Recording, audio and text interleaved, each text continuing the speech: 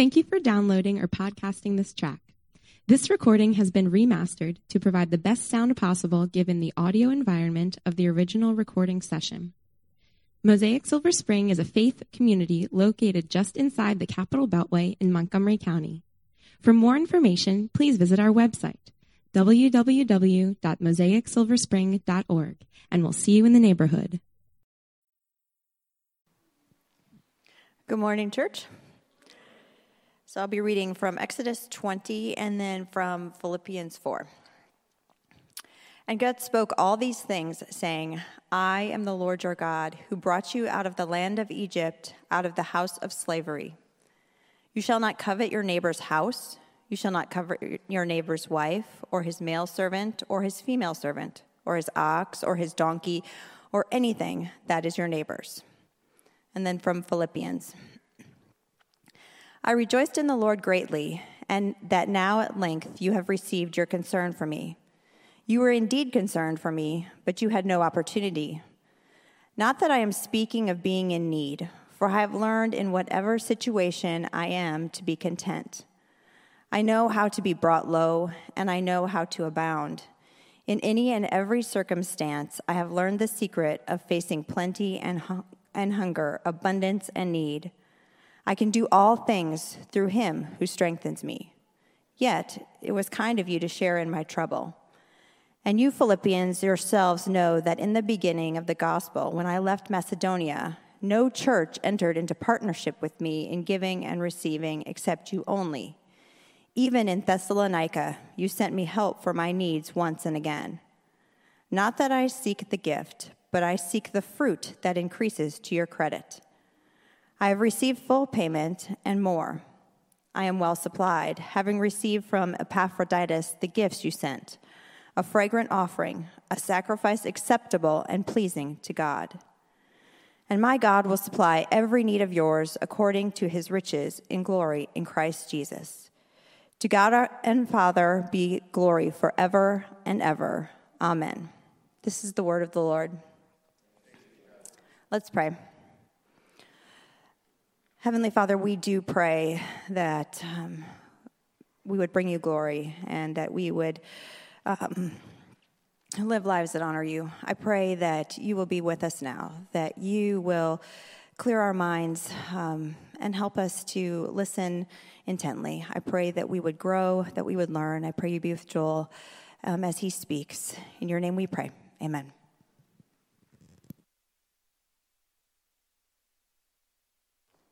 Thanks, Stephanie. So, true story.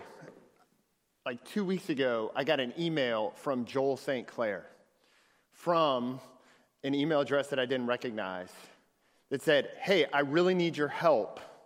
I'm about to step in a meeting, no phone calls, just the email. Signed, Pastor Joel. And this was quite fascinating to me, right? Like someone's emailing me using my name. This happens because once your information's on a website, then people will use it. They'll effectively, explicitly try to ask you for some sort of gift card or send them some sort of code. No phone calls, just email, and they'll reach out to you.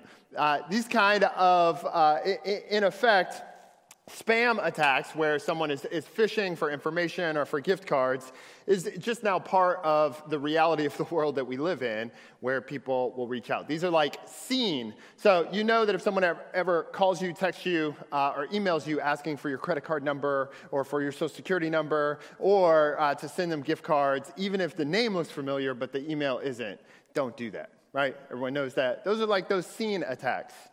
But then there's a type of attack that happens through the web that's unseen. There's a type of attack where people will use connected computers often or ways to communicate through the internet where they start sending lots and lots of messages to one a server or website in an effort to shut it down. And you can't visibly see this. It's a distributed denial of service attack. So these networks, computers, basically just start sending so much information at one source or port that it kind of overwhelms it, and then it can't act in the way that it's supposed to act. And when that's going on, you have to have good cybersecurity people or engineers who can kind of figure out, because it's not so visible. It's not an email that drops in. It's not a phone call. It's not a text. This is just happening through the interconnectedness of the web. As human beings, we have tried to make the case through the Ten Commandments that we're designed to love God with all of who we are and to love our neighbors as ourselves. And as the Ten Commandments unpack, there are seen ways that we just utterly struggle to do that. God has given us a rule of love to know how to love Him and how to love our neighbors as ourselves. And so through murder and adultery and stealing and the ways in which we use our words, in a sense, those are the seen ways in which we may live up or fail to live up to what God has commanded us to be. The same with idols or the ways in which we use our day of rest. But then there are unseen ways in which we can fail to love. And that's what the 10th commandment, as we've worked our way through, and we've gone through those first 4 commandments that seem to be focused on how we love God, and then the next 5 that seem to focus on how we love our neighbor as ourselves, we arrive to the 10th commandment, which is a command to not covet. And as Adam alluded to in the Confession of Sin, coveting is not super familiar to us. It's not something in common parlance. Even though it's a 5-letter word, I don't know that it'll ever show up in a Wordle because we just don't use it that much. It's just not a common thing. So I want to define it for you on the front end as we get rolling this morning. To covet is to nurse a desire for what someone else has from a heart of discontentment with what the Lord has given you. So to covet is to desire something that someone else has, and that desire is being nursed or carried along by an inner discontentment with what the Lord has given to you. And it's an unseen way in which we can fail to live up to the 10 Commandments. So it is hard to love your neighbor as yourself when you are actively scheming and desiring in your heart for the stuff that they have. And so in the 10th commandment, when we conclude all that God has given us, we have had these ways in which we can focus on loving God and loving our neighbor in ways that are seen. And now this morning, with the 10th commandment, as we bring this series to a close, we can focus on loving our neighbor in the unseen ways that are driven along by our own desires. And we're going to look at that this morning through looking at Exodus 20 and looking at Paul's letter to the Philippians in 2 points: the coveting of others and contentment in the Lord. So in Exodus 20, verse 17, you shall not covet your neighbors, and then like blank. It lists a number of items, but I think the sense that we're getting from the 10 Commandments in verse 17 is that effectively anything that is your neighbor's that you begin to have designs on, that desire grows from a spot of discontentment, then you're coveting their stuff.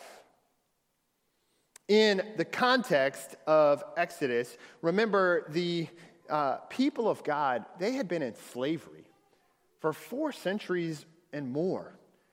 430 years they had spent enslaved to Pharaoh and the Egyptians, having to carry out life, doing what they were told, and asking no questions. And when God shows up to redeem, to set free from oppression, to lead out to freedom, freedom to worship and freedom to love, they begin to travel out to the land that God had given them. That's the redemptive historical context that these commandments come. So as the people have left Egypt and God has delivered them from the hand of oppression, and as they head to this land where they can freely worship God and freely love one another, God's framing up for them, and he's saying, look, this involves how you think about your neighbor's stuff. So it certainly involves how you love God. It certainly involves things like murder and anger, things like adultery and faithfulness. It involves how we use our words to speak to one another.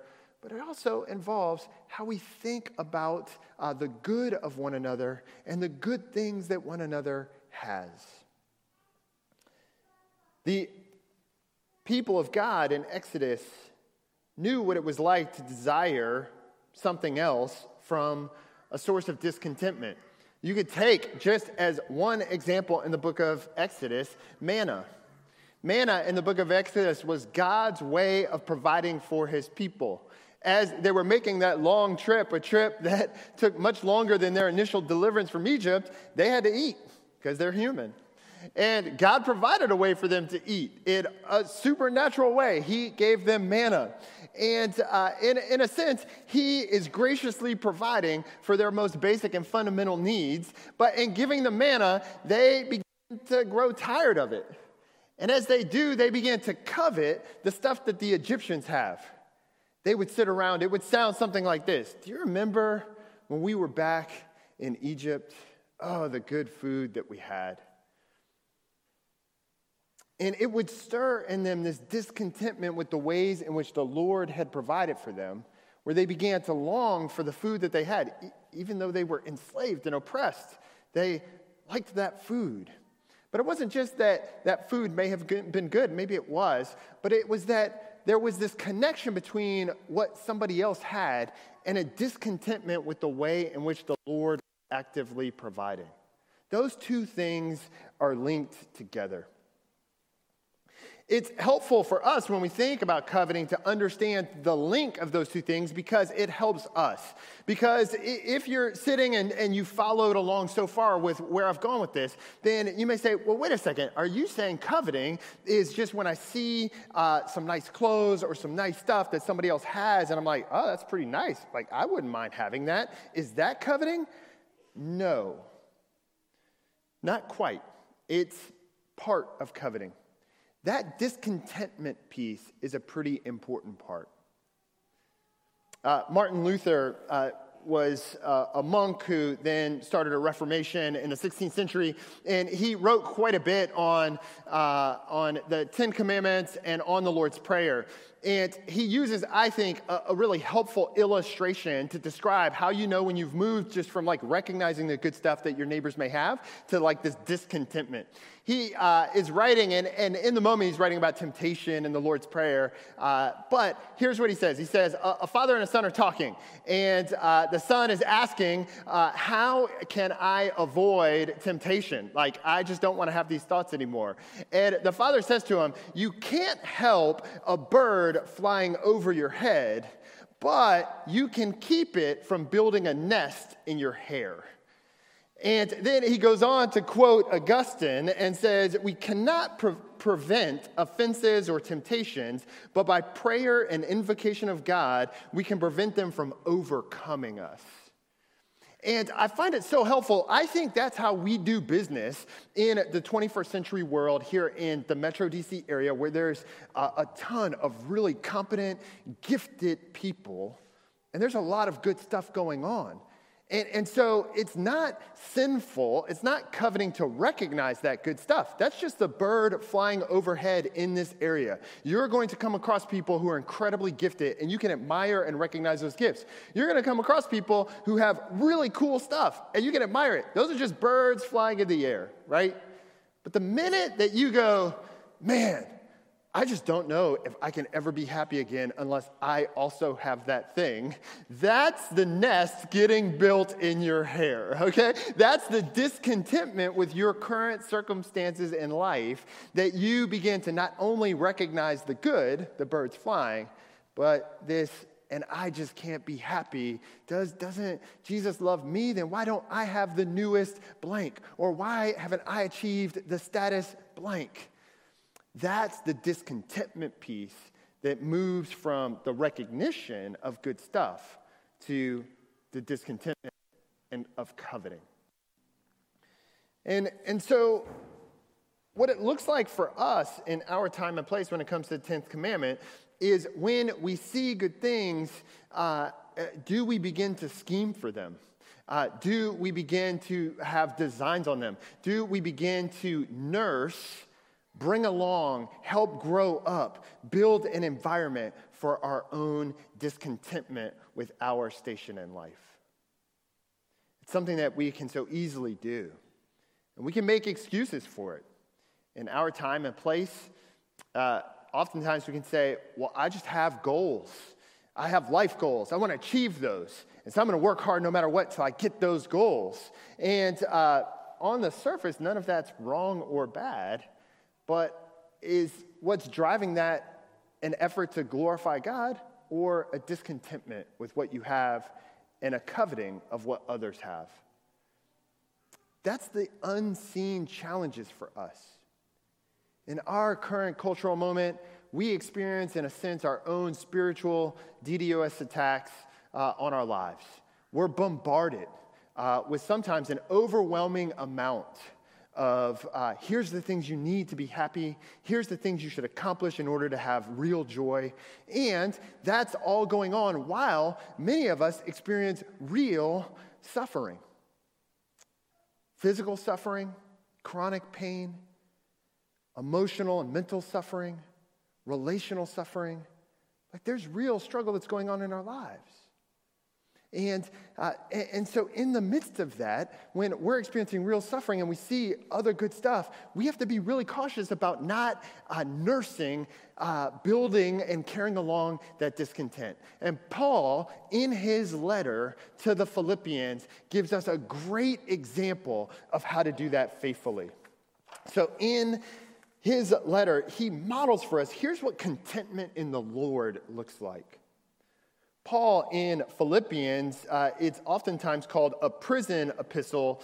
Effectively, it's a letter from Paul being written when he's in jail, when he doesn't have much. He has been writing about joy, and here in chapter 4 about contentment, and he's doing it when he's locked up and doesn't even get to experience his own freedom, much less some of the natural joys or pleasures in life that would be his. How is that possible? He unpacks it for us. In verse 10, he writes, I rejoice in the Lord greatly, that now at length you have revived your concern for me. You were indeed concerned for me, but you had no opportunity. Not that I'm speaking of being in need, for I have learned in whatever situation I'm in to be content. I know how to be brought low, and I know how to abound. In any and every circumstance, I've learned the secret of facing plenty and hunger, abundance and need. I can do all things through him who strengthens me. When I was growing up, I was taught to memorize Philippians 4:13. I can do all things through him who strengthens me. I would encourage you to memorize it. It's a great verse to memorize. But it's also an often abused verse, right? Because taken out of its context, you can think, I can do whatever I want in life through Christ who strengthens me. And that's not quite what Paul's getting at in that broader context. It's important to understand that full paragraph there. Because as I understand him, what he's saying is, in every circumstance, whether I'm doing really well, I'm healthy, I'm wealthy, things are going good, Paul said, through Christ who strengthens me, I know how to deal with that stuff without losing sight of where my real hope is found. And on the flip side, remember, he's writing from prison, locked up, has nothing, and he's talking over and over and over, more than any other letter that Paul writes, about joy. The joy of the Lord is my strength. So Dan reminded us earlier this morning. He's writing of contentment. He's saying, I can do all things through Christ who strengthens me.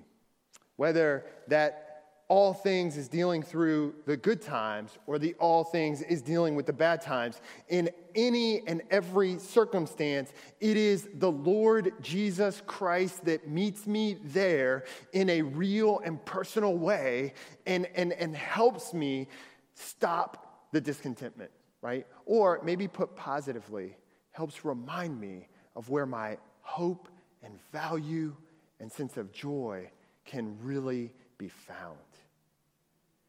That's something that here we can never be reminded of, because as we get pinged from advertisers and friends and all that's around us,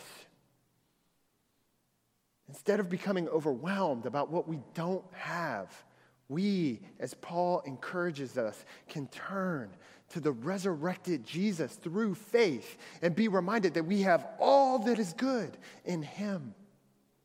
So that when we're doing really well and we get everything that we want, we can say, right, but this doesn't exceed the inheritance that we have through Jesus Christ. We can do all things through him who strengthens us. Or when we're struggling and things aren't going well and we don't feel well and we can wonder, is it just me? We can turn in faith, and God, in a personal way, meets us, reaches out to us, lifts our faces to him, and gives us the strength to continue on. That is the way in which we can battle and do business with discontentment in the 21st century.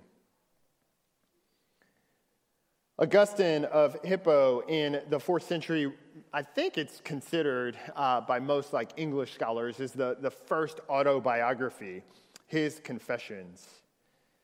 But in it, he writes, "You have made us for yourself." He's talking about humanity in relationship to the Creator God.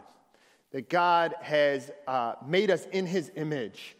That his rule of love is operative in our lives. That for us, we can't set aside this calling or feeling or sense that we should love God and love our neighbor because it is deeply ingrained. It's wired into who we are. And Augustine writes, "Our hearts are restless until they can find rest in you." The Apostle Paul is doing business with that reality, that our restless hearts, our discontentment can never ultimately be dealt with apart from God himself. That through faith in Jesus, we have an opportunity to fulfill who God has created us to be, to positively connect to one another. If we care about being a multi-ethnic church and living in a global city, one of the ways in which this works out into our lives, and it's important, I think, for us to understand it, is that certain cultures can wrestle with certain sins in specific ways, right? We think that that's true at Mosaic. And so it is true that if all of humanity is called to love God with all of who they are and to love their neighbors as themselves, there are certain cultural dynamics and societal pressures that are going to make some of those commands harder than for others. And so one of the benefits of being a multi-ethnic church with people who are familiar with, are representative of different cultures across the world is that it can help us here where we're located to do business with the reality of coveting. I think there's a reason, and Adam alluded to it in the Confession of Sin, why in America you hear lots about anger and murder and adultery, but coveting doesn't get as much play. It's something that we can learn from others here in America, that the forces of desire to scheme for other things or to accomplish certain stuff, the nursing of discontentment is in the cultural soil. And so we can try to do business with that by turning to Jesus Christ. Here's what that looks like. When we face challenges in our lives, instead of becoming overwhelmed with them, with anxiety, we can view them as channels to return to Jesus and to use our gifts as faithfully as we can. So when we meet challenges, we can say, hey, this is just so challenging, I don't know what I can do, and we can become overwhelmed, or we can view that as a channel to say, listen, we can do all things through Christ who strengthens me. This is part of the circumstances that I've dealt. I can pray, I can lean on the support and care of my community, I can come to Christ. In the midst of our suffering, we may be tempted to become overwhelmed. We can view our suffering as seminars of God's care in our lives. If you suffer and there's no broader hope outside of your immediate suffering, it makes life incredibly difficult. Becoming a Christian does not take suffering away. And if someone's told you that, I'm sorry, I believe they've lied to you. Christians suffer and have suffered as long as Christ has been resurrected and the church has been navigating the world that we now live in. Suffering is real, and it's a part of Christian communities. And so there's no immediate relief to it, but there is a broader context to it. Because as Christians, if we believe that Jesus is raised from the dead, then we have hope beyond our immediate circumstances. In the midst of our suffering, we're not promised immediate relief, but it can be a seminar, an opportunity to turn to Jesus. And in that way, we can do all things through Christ who strengthens us. Finally, in our successes, we can pump ourselves up. We can post loudly about how well we're doing. We can ensure in the holidays that we ask questions and get that return question to make sure everybody knows what we have accomplished in the last year.